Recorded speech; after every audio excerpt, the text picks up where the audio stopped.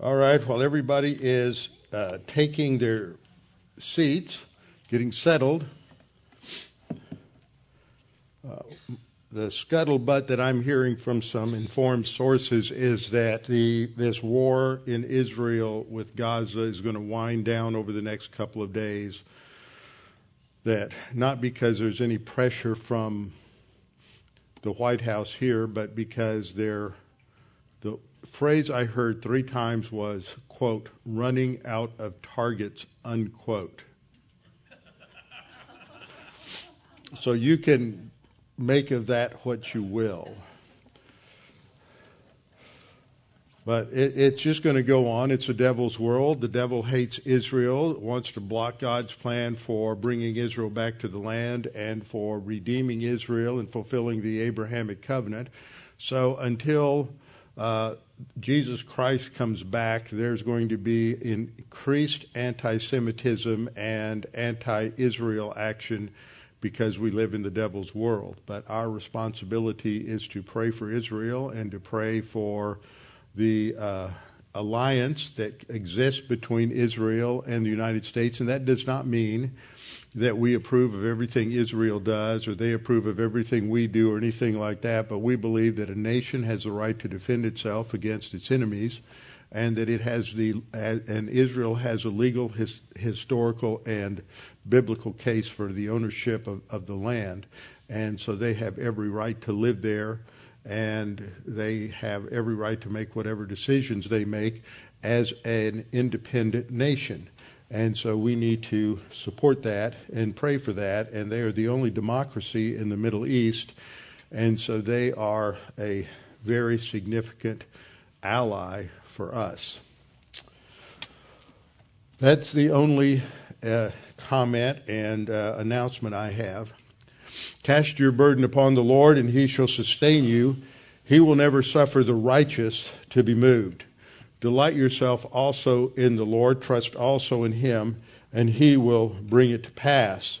In God I have put my trust. I will not be afraid. What can man do to me? Before we begin tonight, let's have a few moments of silent prayer, an opportunity to make sure we are walking with the Lord, walking in fellowship.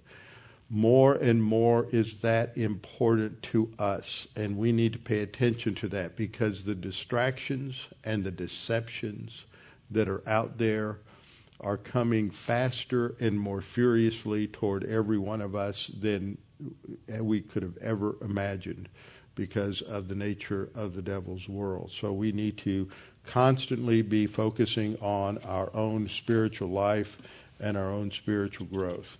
So we'll have a few moments of silent prayer so that if you need to confess sin, you can do so. And then I will open in prayer. Let's pray.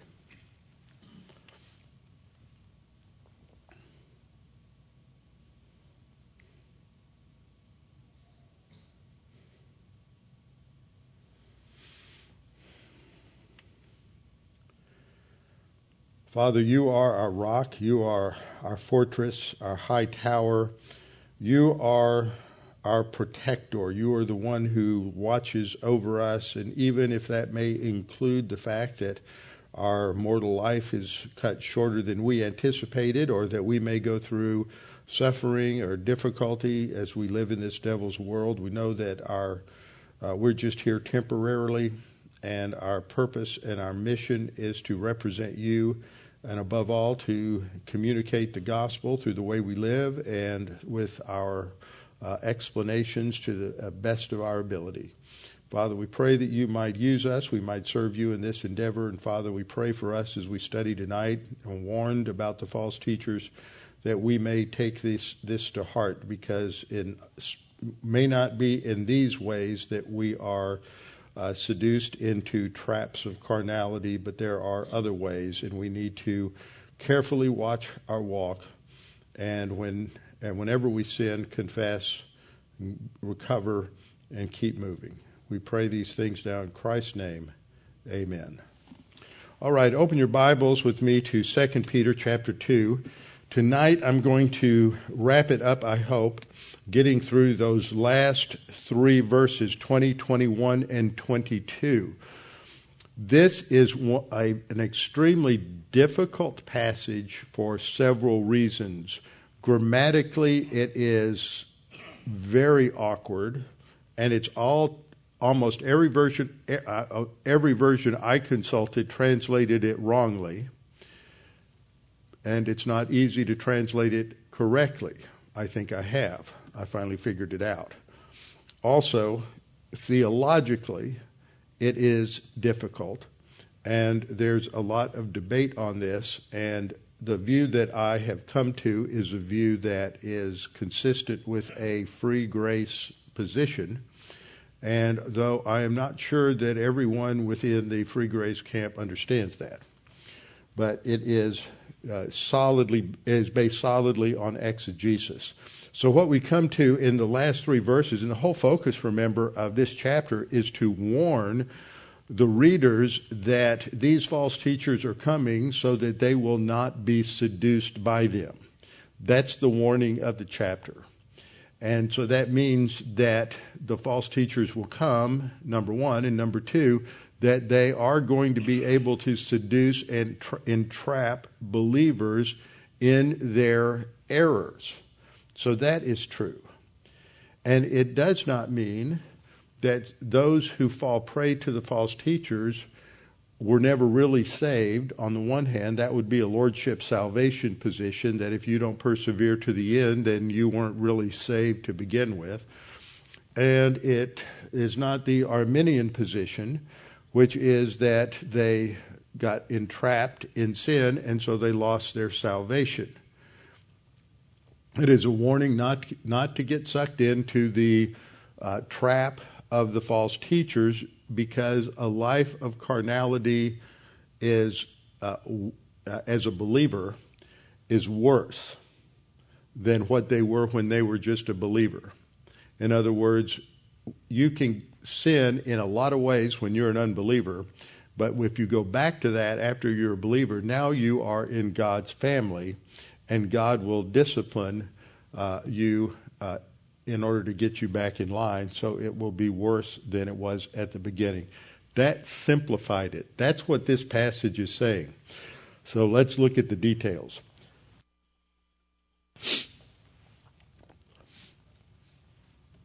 So the focus is on their spiritual regression and their failure. And as I pointed out, the last several lessons, we're in the last part of the second chapter and showing the self-destruction of the arrogance of the false teachers, and how that is also, if they're sucked into it, it's self-destruction for believers, not in the sense that they lose their salvation, but in the sense that they will bring misery, self-induced misery into their life and divine discipline. We have to keep this in mind because this is so critical for understanding the passage. We have to identify who the theys and the thems and the yous and the we are. And so there are four groups. Peter, as the writer, is represented by I, and in some passages in the first chapter he says we, and that includes the other apostles. Second, he's talking to the believers that are in his audience. His audience is made up of the same group, that is Jewish background believers that trusted in Jesus as their Messiah, as the one who died on the cross for their sins, the Lamb of God who took away the sin of the world. And so he's warning them. It's the same group that he addressed in the first epistle. And here he calls them those who have obtained like precious faith with us being the apostles, by the righteousness of our God and Savior Jesus Christ. So the you refers to this congregation, these previous are Jewish background believers, and it is focusing on warning them about the coming false teachers. Third, he's talking about the they and the them. The theys and the thems are referring to these false teachers, and this third person plural mostly refers to them, but when we get into this section, they can refer to the believers who have fallen prey to their trap. And then there's one they that we saw that just refers to the pagan world in general. So it's very important to keep these in focus. Fourth, that's the last couple of things we have to analyze, is in verse 18, who are the ones who escape? That would be the believers who have escaped by becoming believers. And those who live in error is the world in general, the pagan world in general. And that phrase is found at the end of verse 18, through debauchery, the ones who have actually escaped from those who live in error. So the ones who have actually escaped are believers, and the ones they escape from are not the false teachers, but generally the pagan world itself, which we studied last time looking at the world system. So I've put this up several times now just to identify the third person plural pronouns.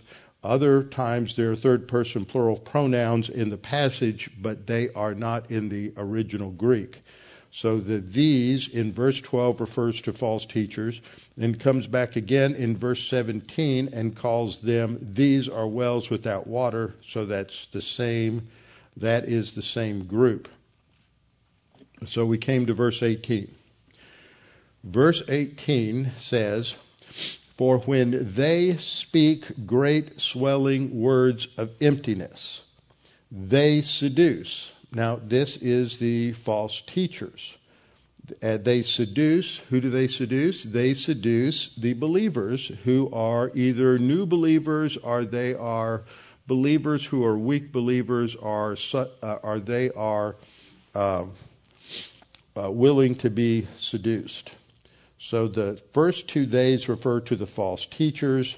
The objective is to seduce these believers through the lust of the flesh, through debauchery, and they're identified as the ones who have actually escaped from those who live in error. And in the verb that is used at the beginning, the word for speak, can I get over there? There we go. The word for speak is the same verb that is used to refer to the speaking of Balaam's ass. So Peter's having fun with that.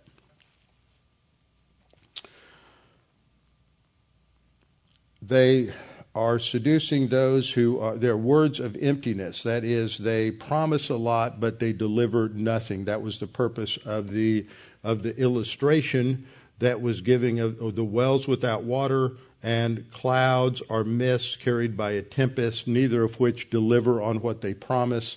And these false teachers cannot deliver what they promise either. Those who live in error are those who live in the devil's world, those who live in the cosmic system. And I talked about the fact that Satan is called the god of this age, this time period. He is the prince of the power of the air. In 1 John 5:19, he's called the wicked one. In John 12:31, 14:30, and 16:11, he is the ruler of this world. The Greek word for world is cosmos.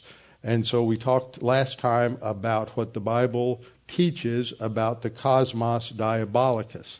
This is one of three enemies that are defined in the scripture of every believer. We have two external enemies, Satan, and that would include all of his demons.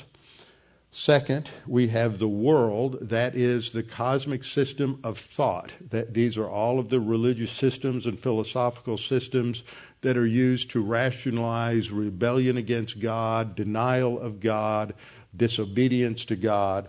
And then we have our own sin nature, which is attracted to the world system. The world system provides the rationales for our sin nature to rebel against God.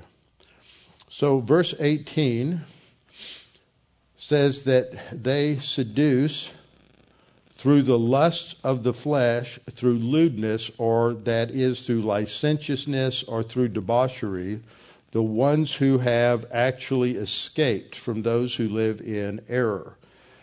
Verse 19 goes on to say, while they, that is the false teachers, promise them, that is the seduced ones, liberty. And I said this time, this isn't liberty as was fought for by the founding fathers. This is the kind of licentious liberty that appeals to the sin nature, the kind of licentiousness that characterized most of the religions of that time, the fertility religions that had no thou shalt nots, and that the essence of worship involved going to the temples, visiting the temple prostitutes, male and female, and having intercourse with them. So that was the kind of thing that was attractive to people. And in doing it, they became slaves of corruption. And then Peter uses or refers to probably a generally known proverb at the time, for by whom a person is overcome, by him also he is brought into bondage. That's verse 19. And then verse 20 is going to explain that and says further, for if, the for indicating that this is an explanation, for if after they have escaped the pollutions of the world. Now, we've seen that word escape already in verse 18, that those who escape from those who live in error. So the escaped ones in verse 18 are the same as the escaped ones in verse 20. In verse 18, they escape from those who live in error. So those who live in error is a parallel or a synonym for the pollutions of the cosmic system, pollutions of the world. And they have escaped this.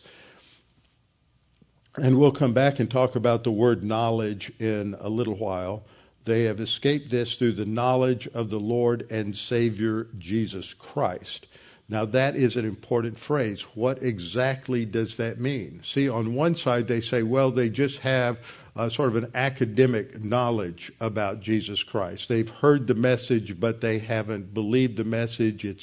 It's more abstract than it is real. So we're going to have to look at that and ask the question, what does that mean? Does that indicate they're believers or unbelievers? In the latter part of the verse, it says, they are again entangled in them and overcome. That is poorly translated. We're going to have to correct that. That doesn't, not only does it not make a lot of sense, you can get some meaning out of it that's close to being accurate, but there's no and in the original. Where it says entangled and overcome, there's no and.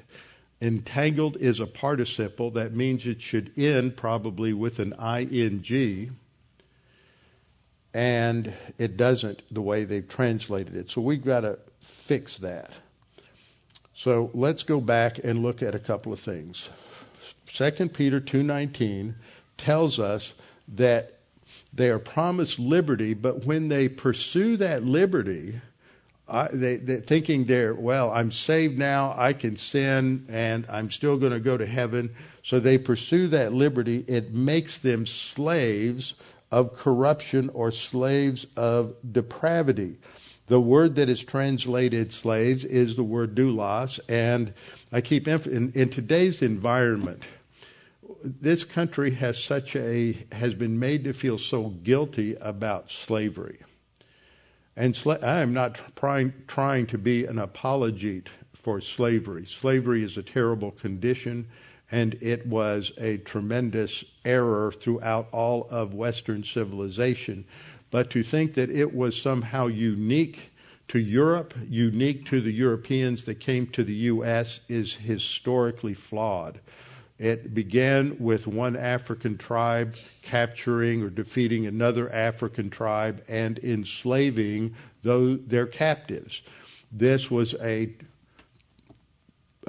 reality that goes back to the mists of antiquity. The Romans did this, the Greeks did this, all of the ancient cultures did that. When they captured their enemies, they enslaved them. This is what happened with the Jews that were taken back to Babylon. The Jews were enslaved by the Egyptians. It is a historical reality, but our country has been made to feel guilty as if this is somehow something new. When you get into the New Testament and you find the word doulos, its meaning has been softened in English translations to servants, because slavery has all this other baggage. Well, slavery has a lot of baggage. And that's what this all implies. It is slavery. We are mastered by our sin nature, and we do exactly what our sin nature tells us to do. And it is a miserable condition to be a slave of sin. And every person is born into this world spiritually dead and enslaved to their sin nature.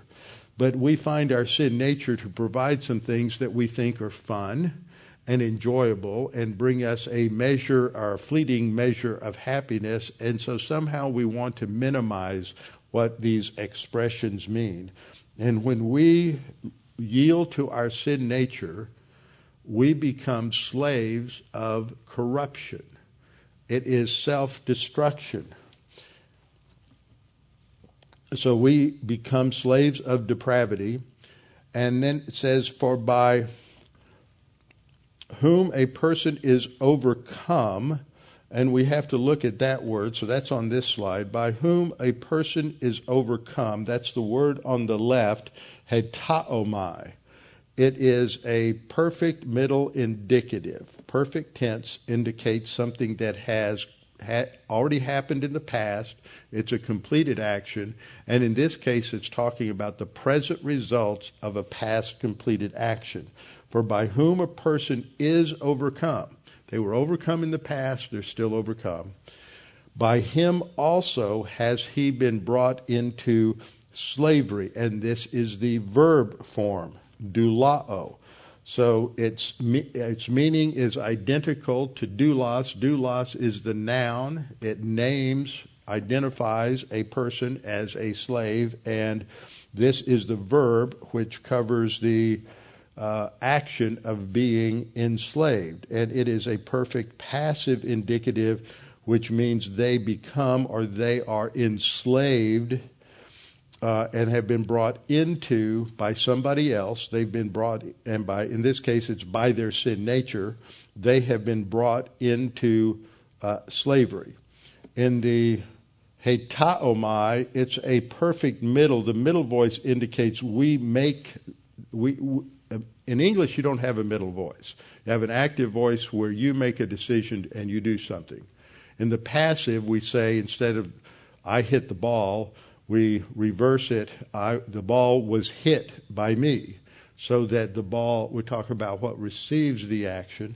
And so in a middle voice, it's that the person who performs the action, it has some sort of reflexive effect on the one who performs the action. So if you were saying, I comb my hair, you would use a middle voice because it's a reflexive action. That's a simplified way of putting it. But the middle voice here for being overcome, and the word has the idea also of being defeated, of being minimized, of losing, or things of that nature, of succumbing to something.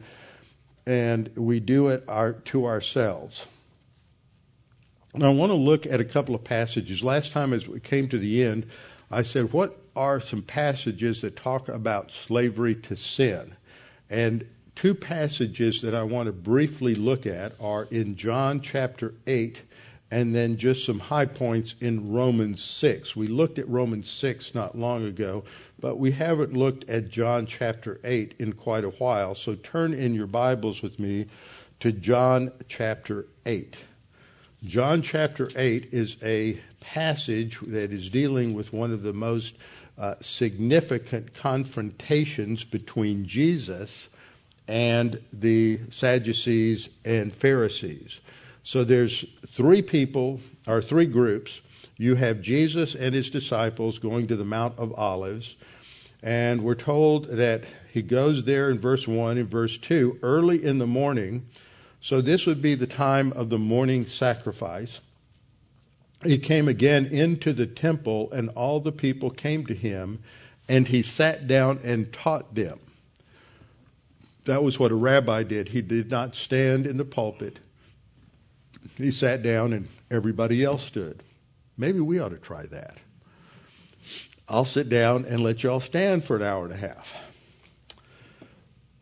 Okay, so that was how they taught. So then the scribes and the Pharisees, and this is the episode of the woman taken in adultery, so we're going to skip past that, but we see what this scenario is. And he is teaching to this group. And at the end of his teaching, we read something important in verse 30. In verse 30 it says, and as he spoke these words, many believed in him. I want to say a couple of things about this. First of all, the phrase in the Greek, believed in him, is the key phrase, or a synonym of it, is the key phrase for what is necessary for salvation that is given around 95 times. At least the verb is used 95 times, to believe, without any qualifiers. Not once, in 95 uses, not once does John say truly believe, sincerely believe, actually believe in his heart and not with his head. None of that. It is just a clean phrase. In the Greek, it's the verb pisteuo, followed by a preposition eis, and then it's either auton, which is the pronoun, which means believe in him, and sometimes it's translated believe that he, and believing in and believing that are synonyms. Sometimes you'll hear people and they'll say, well, this person only believed that Jesus died, he didn't really believe in him. Well, that is just some sort of word game in the English, and the Greek uses both prepositions to translate this Greek preposition eis. So believing in and believing that are identical synonyms in the Greek. For example, we have in John 1:12, but as many as received him, to them gave he the power to be called the sons of God, even to those who believe in his name. So there it's the verb pisteuo plus the preposition eis, and then it's his name. In John 2:11, it says that after Jesus performed the first miracle at the wedding at Cana, that his disciples believed in him. So that's the same thing. Believing in him is the same as believing in his name. Believing in who he is as the God-man who will die. They're looking to the future, will die on the cross. They don't quite understand that part of it, but they understand he's the Messiah who will save them from their sins. In John 2:23, we read that the crowds saw his miracles and saw him in the temple during that first Passover, and they believed in him. Now, there are some people in the Lordship salvation position, like John MacArthur, who says, well, that's not a saving faith, because Jesus then left secretly, because the text says he didn't trust himself to them. So they didn't have a saving faith. That's bizarre. It's ridiculous. Because the phrase that is used, pisteuo eis auton, is the same phrase that's used dozens and dozens of times throughout the Gospel of John to express what a person must do to be saved. And it doesn't add anything to it. Just because a person is saved doesn't mean they know anything. And Jesus realized that the crowds believed in him as the Messiah who would provide salvation for them, but they didn't understand the difference between his coming and going to the cross and his coming with a crown. And they were putting the crown coming before the cross coming. They wanted him to politically free them from Rome. And that wasn't what his purpose was at the first coming. So when it says that the people, they believed in him, it's identical to all of these other verses. They believed in his name, actually. John 3:16, whoever believes in him should not perish. Again, it's the same phrase, pisteuo eis auton, believe in him. In John 3:18, we're actually told that he who believes on him is not condemned, but he who believeth not is condemned already, because he has not believed in the name of the only begotten Son of God.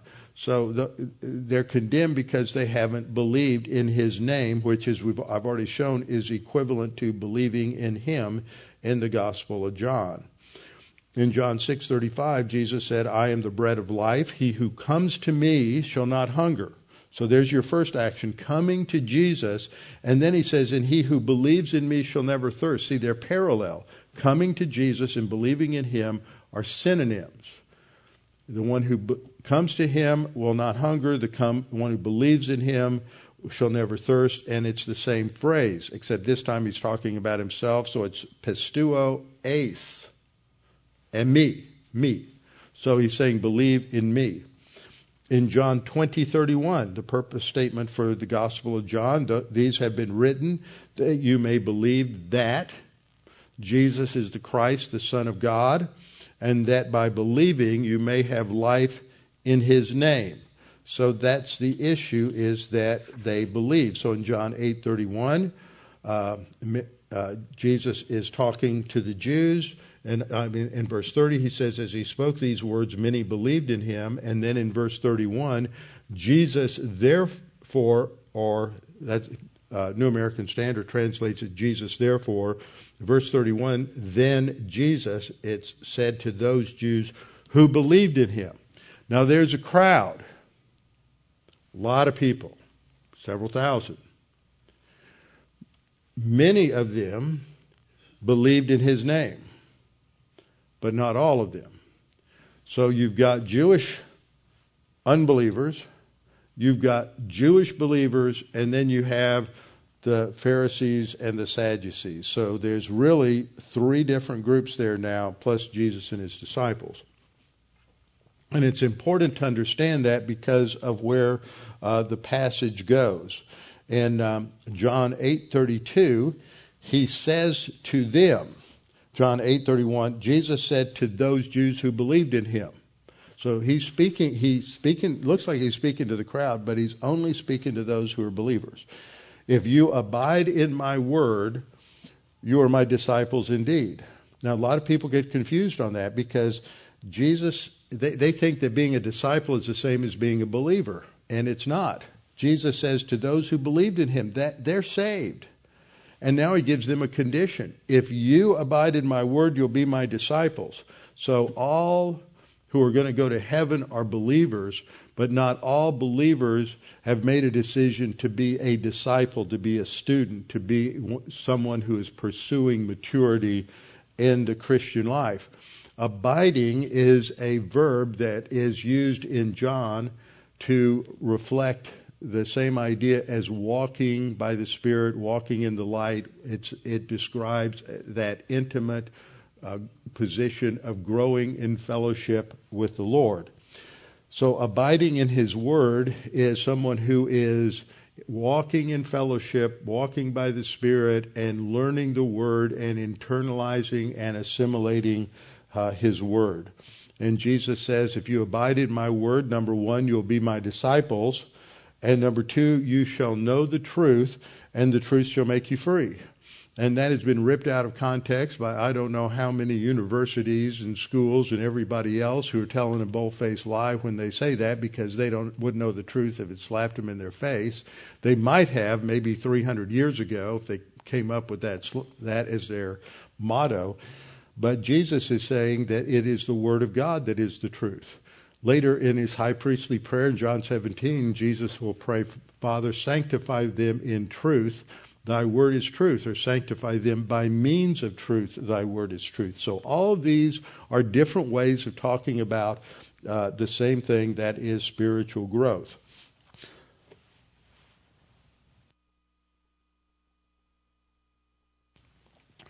So I want to go back a couple of verses to John 8:28. Then Jesus said to them, "When you lift up the Son of Man, then you will know that I am he, and that I do nothing of myself, but as my Father taught me, I speak these things. And he who sent me is with me. The Father has not left me alone, for I always do these things." So this context includes the crowd that was filled with the unbelievers and the Sadducees and the Pharisees. So skipping to verse 33, they answered him. Now who's the they here? He's talked to the Jews who believed him, but this is not coming from the Jews who believed in him.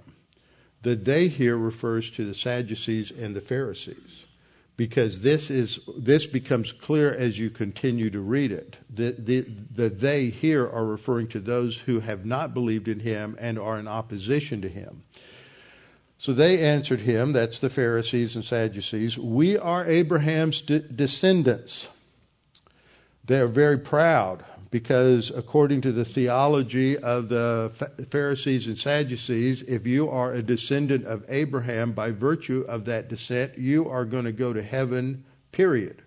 You don't have to do anything else. And that made them better than everybody else. There was a huge amount of arrogance and racism in their theology. We are Abraham's descendants and have never been in bondage to anyone. Did you hear that? Never been in bondage to anyone. How can you say you will be made free? Now the irony here is that they are enslaved in several ways. First of all, their claim was they've never been in bondage to anyone. Well, excuse me, you were in bondage for about 400 years back during the time of the Exodus. That's one form of slavery. Jesus just picks on one, though. He picks on the fact that they are slaves to sin. But they are also slaves to the cosmic system, and they are slaves to the Mosaic law. They have almost deified the Mosaic law in a way where it has, their interpretation of it has become a way of worshiping. It can't be addressed any other way, so they are slaves to their own corrupt interpretation of the Mosaic law, and they are slaves to the Roman Empire. But Jesus just focuses on the one important one, and he says, whoever commits a sin is a slave of sin. Now, doesn't that sound a lot like what Peter has just said in 2 Peter 2:20 when he talks about the one who is overcome by sin, that one becomes its slave. Jesus says the same thing here. Whoever commits sin is a slave of sin. And a slave does not abide in the house forever, but a son abides forever. Therefore, if the Son makes you free, you shall be free indeed. So he's expressing the gospel to the Pharisees in a way that would directly point at their problem. Now we're going to look at another passage briefly in Romans chapter 6. We looked at this several weeks ago.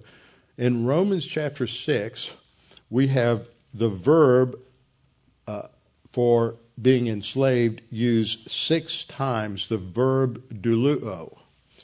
And the noun slave is used 6 times in 4 different verses in 16, 17, 19, and 20. So Paul talks about this. He challenges them because he set up a rhetorical question: shall we continue in sin so that grace abounds? That's licentiousness. And he talks about, don't you know that we have died to sin? We have been identified with Christ in his death, burial, and resurrection. So we have died to sin, and therefore we are free to serve him.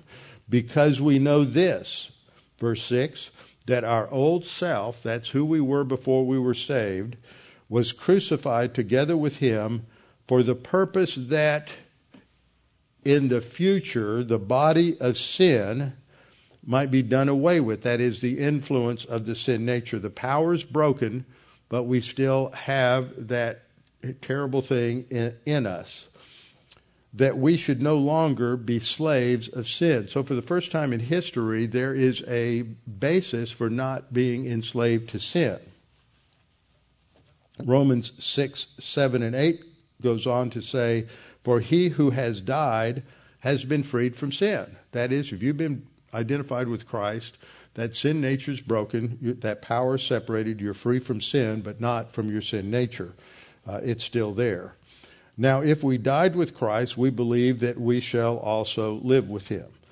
Now, I'm going to skip down to Romans 6, 16, 17, 18, and 19. There he says, do you not know that to whom you present yourselves slaves to obey, you are that one slaves whom you obey, whether of sin leading to death or of obedience leading to righteousness.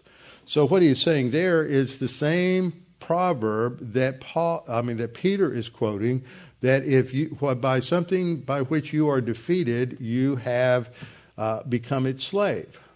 And so he's saying, if you present yourselves to obey your sin nature, then you're enslaving yourself to your sin nature, and you're either going to obey your sin nature, which leads to death, not eternal death, not spiritual death, but separation from God and not experiencing the abundant life that Jesus gave us. But God be thanked that though you were, past tense, before you were saved, slaves of sin, yet you obeyed from the heart that form of doctrine to which you were delivered. And having been set free from sin, you became slaves of righteousness. So you're either a slave of sin or a slave to righteousness, but there's no being a slave just to you. Okay? You're either going to be a slave to sin or a slave to righteousness. There's no middle ground. He then says, I speak in human terms because of the weakness of your flesh, that is, the weakness of your sin nature. For just as you presented your members as slaves of uncleanness and of lawlessness, leading to more lawlessness, so now that you are a believer, present your members as slaves of righteousness for holiness. Verse 22, but now having been set free from sin and having become slaves of God, you have your fruit to holiness and the end everlasting life. Now, he's not saying that you do this forever. Here he's talking about the quality of life. If you trust Christ, you already have never-ending life in heaven with God. But you remember, Jesus said, I came to give life and to give it abundantly. This is talking about the second part, the abundance of the life, experiencing all of the richness and the fullness of our spiritual life. So back to verse 19. For by whom a person is overcome, that is, if you're overcome by your sin nature, by him also you are brought into bondage. So that's what Jesus taught in John 8. That's what Paul taught in Romans chapter 6. So it is slaves of depravity or corruption. That's the word thora down in the lower right corner. Now back to 2:20. 2:20 says, for if after they have escaped the pollution of the world, that they there are the seduced believers, and we know they're believers because twice it says they have escaped. They have escaped the pollutions of the world. They have escaped those,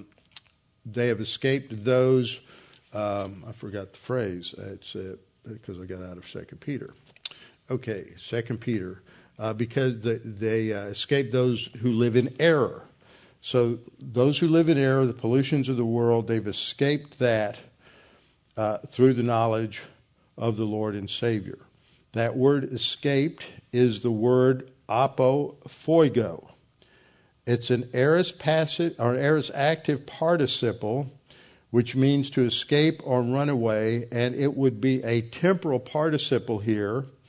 And it's after they have escaped. So it's temporal. It's after they have escaped.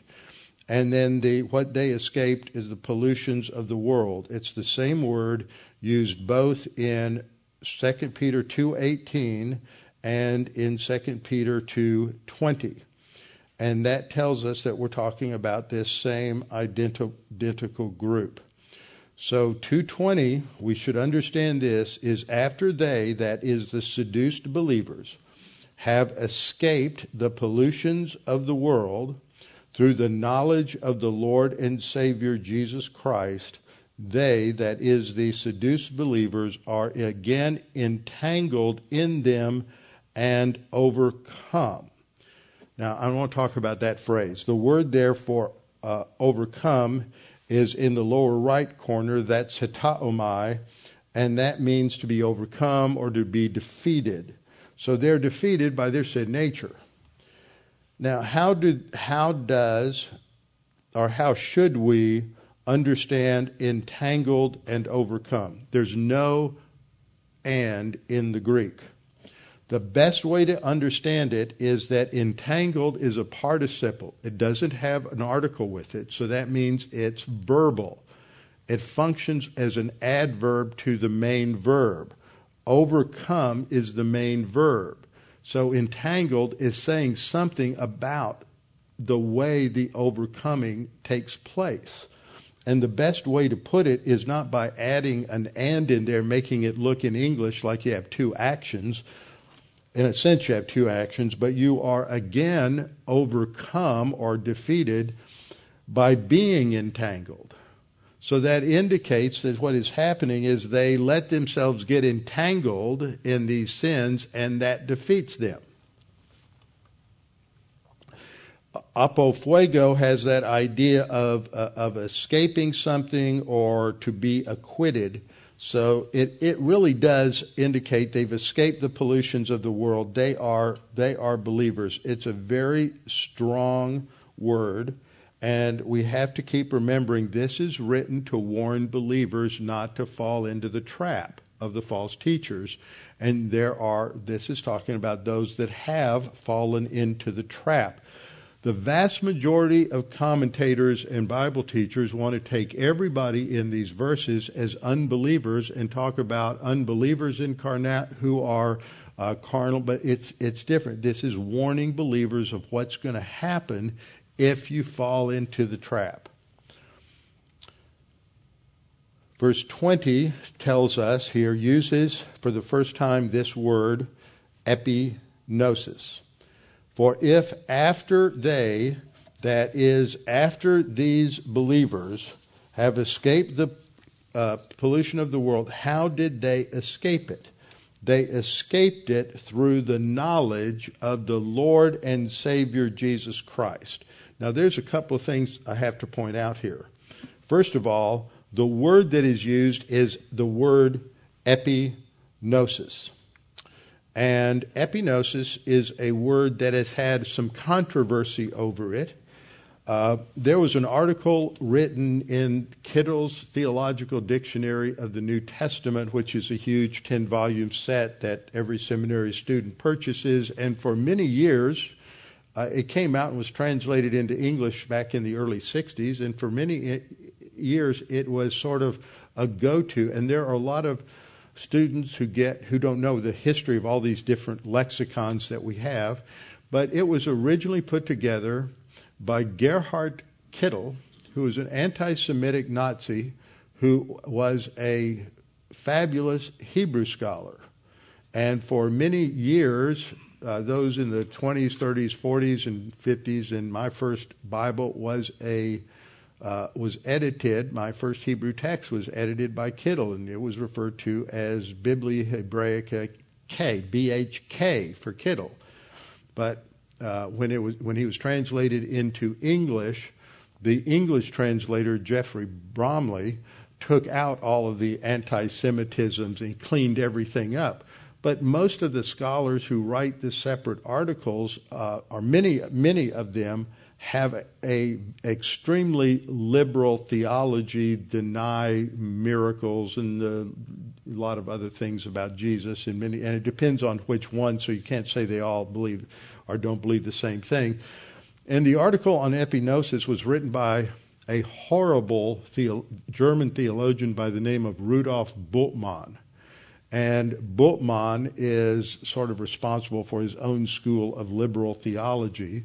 The reason I say that is he said there are no places where he can discern a difference between gnosis and epignosis in the Greek text. And that's pretty much been proven false. But you still find people who will say, well, they're virtually synonymous. I've got a quote here in a minute. According to Dwayne Dunham, who wrote a detailed article in BibSac, he writes, therefore, to suggest that 2 Peter 2:20-21 refers to superficial or inaccurate knowledge, that is by the word epignosis, would necessitate much more evidence from both Old Testament usage and Hellenistic literature than is forthcoming. In other words, the evidence from the Old Testament or New Testament doesn't support the idea that this could mean a superficial knowledge at all. In fact, it is difficult, if not impossible, to find one good, clear example of either gnosis or epignosis referring to superficial knowledge which later turns out to be false. This strengthens the view that the persons in view in 2 Peter 2:18-22 are new believers. I think they could even be longer time believers who are just weak. He says they're new believers, not false teachers. And in Ephesians, I did a drill down on epignosis, and Harold Hoehner, who's the head of the Greek department at Dallas Seminary for many, many years, from the mid-70s up until he retired around 2000. He came out with a 3-inch thick commentary on Ephesians in 2005. He'd only taught it for over almost 50 years. And he, in his appendix on epignosis, essentially agrees with this, that gnosis refers to one thing, and epignosis, just by virtue of the epi prefix, indicates a more full knowledge. Every passage, though, you have to look at it and analyze it to see exactly what it means. But here, it is knowledge about, and the phrase here is distinctive. It is the epignosis knowledge of the Lord and Savior, Jesus Christ. 4 words that are not put together but rarely in the New Testament. And Peter has already used the phrase Lord and Savior Jesus Christ 4 times in this epistle, back in chapter 1, verse 1, and in verse 11, and in chapter 3, verse 2 and 18, he uses the term, and Paul uses the Lord and Savior Jesus Christ 6 times in Titus. That's the only place where it's used in more times than in 2 Peter. And so this is truly emphasizing their understanding of Jesus Christ as Lord and as Savior, that they are saved.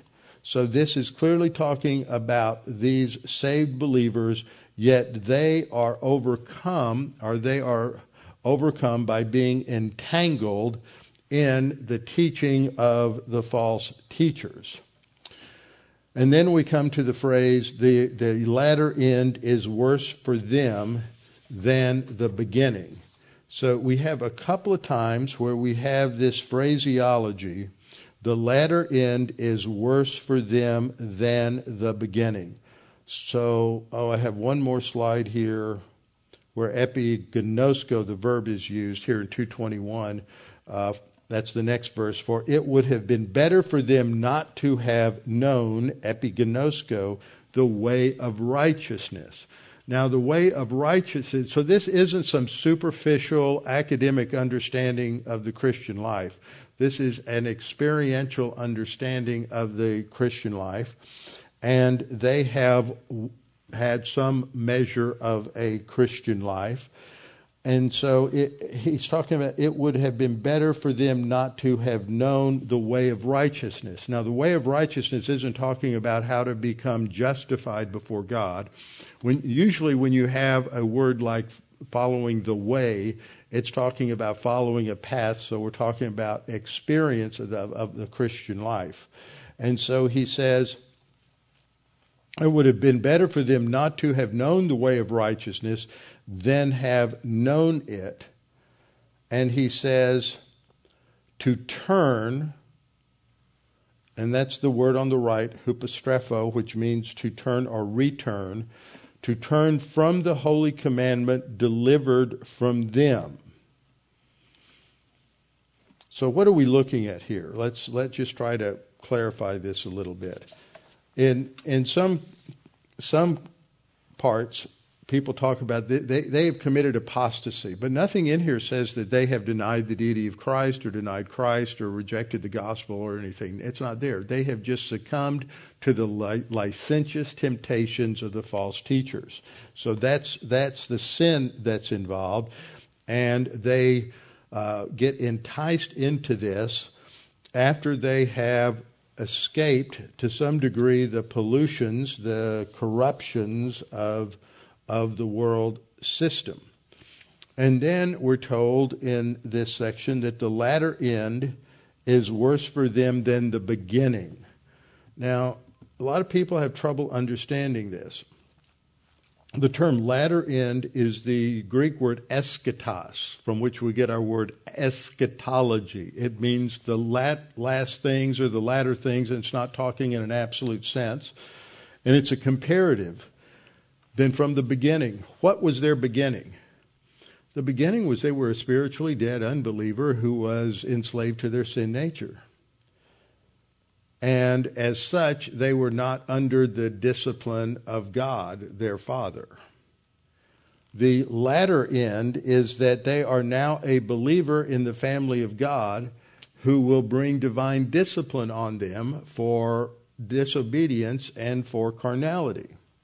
And so that's what this is talking about. The latter end, i.e. being a rebellious believer, is worse for them than at the beginning when they were just an unbeliever living in sin, because they would be doing exactly what it was their nature to do. And then we come to and that's the same thing as it is almost better for them not to have come to know the way of righteousness. Now, this is wrongly translated in 2 Peter 2:21. Peter is not making an absolute statement that it would have been better for them. It's a very detailed argument related to the imperfect tense of the verb and its structure here, but according to one Greek grammar, this structure means that the imperfect verb should be understood as potential. And so Peter isn't making an absolute statement. He's saying it would almost be, because it wouldn't absolutely be. It would almost have been better. And the reason it would almost have been better is now they're going to get divine discipline from God for their disobedience. And that brings us down to the last part, two proverbs. One that comes from the Old Testament, Proverbs 26:11, a dog returns to its own vomit. And then a second proverb about a sow. A couple of things we ought to observe here. First of all, dogs were not cute little pets in the ancient world. They were not cute little pets in Israel. They were scavengers, and all scavengers are viewed as unclean in the law. Pigs are also viewed as unclean, and so Peter is using two unclean animals to picture these believers who are turning their back on the riches of Christ and following after these false teachers. They are like unclean animals. Both of them refer to something that is commonly thought to be a characteristic of these animals. Many of us have had dogs, and we have witnessed the unpleasant reality of a dog throwing up and then going and eating its own vomit. But not all dogs do that. But that it happens with some dogs, and they don't get anything out of it the second time. It is not nutritious, and so and many times it's already a result of some kind of something foul that they ate that their stomach has rejected. and a sow. Pigs are actually fairly clean animals in terms of washing themselves off, but on a hot day, they will go wherever they can get some level of moisture to stay cool. And so after they have cleaned themselves, they will sometimes go back to the wallow and wallow in the mud just in order to be clean. So the point of both of these illustrations is to point out that in both cases they are returning to a state that is not what it is purported to be. It's not really going to help them. The dog's going to return to his vomit, which is not going to provide any nourishment to it, and the sow is going to go back to wallow in her slop, and that's really not going to do anything for her. And this is similar to a Christian who has trusted in Christ, maybe grown to some degree, and then he turns his back on the spiritual life and goes back to a life of carnality, and he's not going to be satisfied. The promise is that he's going to have freedom and liberty, and he's not going to enjoy it, and he's going to discover that it not only doesn't provide him what is promised, but that now he's under God's divine discipline, and because he's under God's divine discipline, he's in a worse situation than he was before he was even saved. And so that's why Peter is warning them, is don't fall into the trap to think that you can go back and live a wild, carefree life, just live like all the pagans, so you can avoid any kind of conflict with your unbelieving friends and live just like they do and think that you're going to get away with it and God won't bring discipline in your life. So this is the analogy, and that brings us to the end of chapter 2. And next week we'll start chapter 3, where Peter says, "Beloved, I now write to you this second epistle." So he's clearly stating that he's writing to the same audience, and by starting it that way, he's showing that he has now concluded the topic of the false teachers, and he is shifting gears to talk about what's going to come in the future and focus on some eschatology. So we'll get to that next time. Let's close in prayer. Father, thank you for this opportunity to study these things tonight and to be reminded of the dangers of succumbing to our sin nature. We know that we all sin, and we sin every day, but we have the promise of 1 John 1:9. We can confess sin, and we are forgiven and restored to fellowship, and we need to keep focusing on you, focusing on your word, learning promises, applying promises, following the procedures of Scripture, and walking consistently with you. And Father, we pray that we may keep our focus on the necessity of a stable Christian walk. In Christ's name, amen.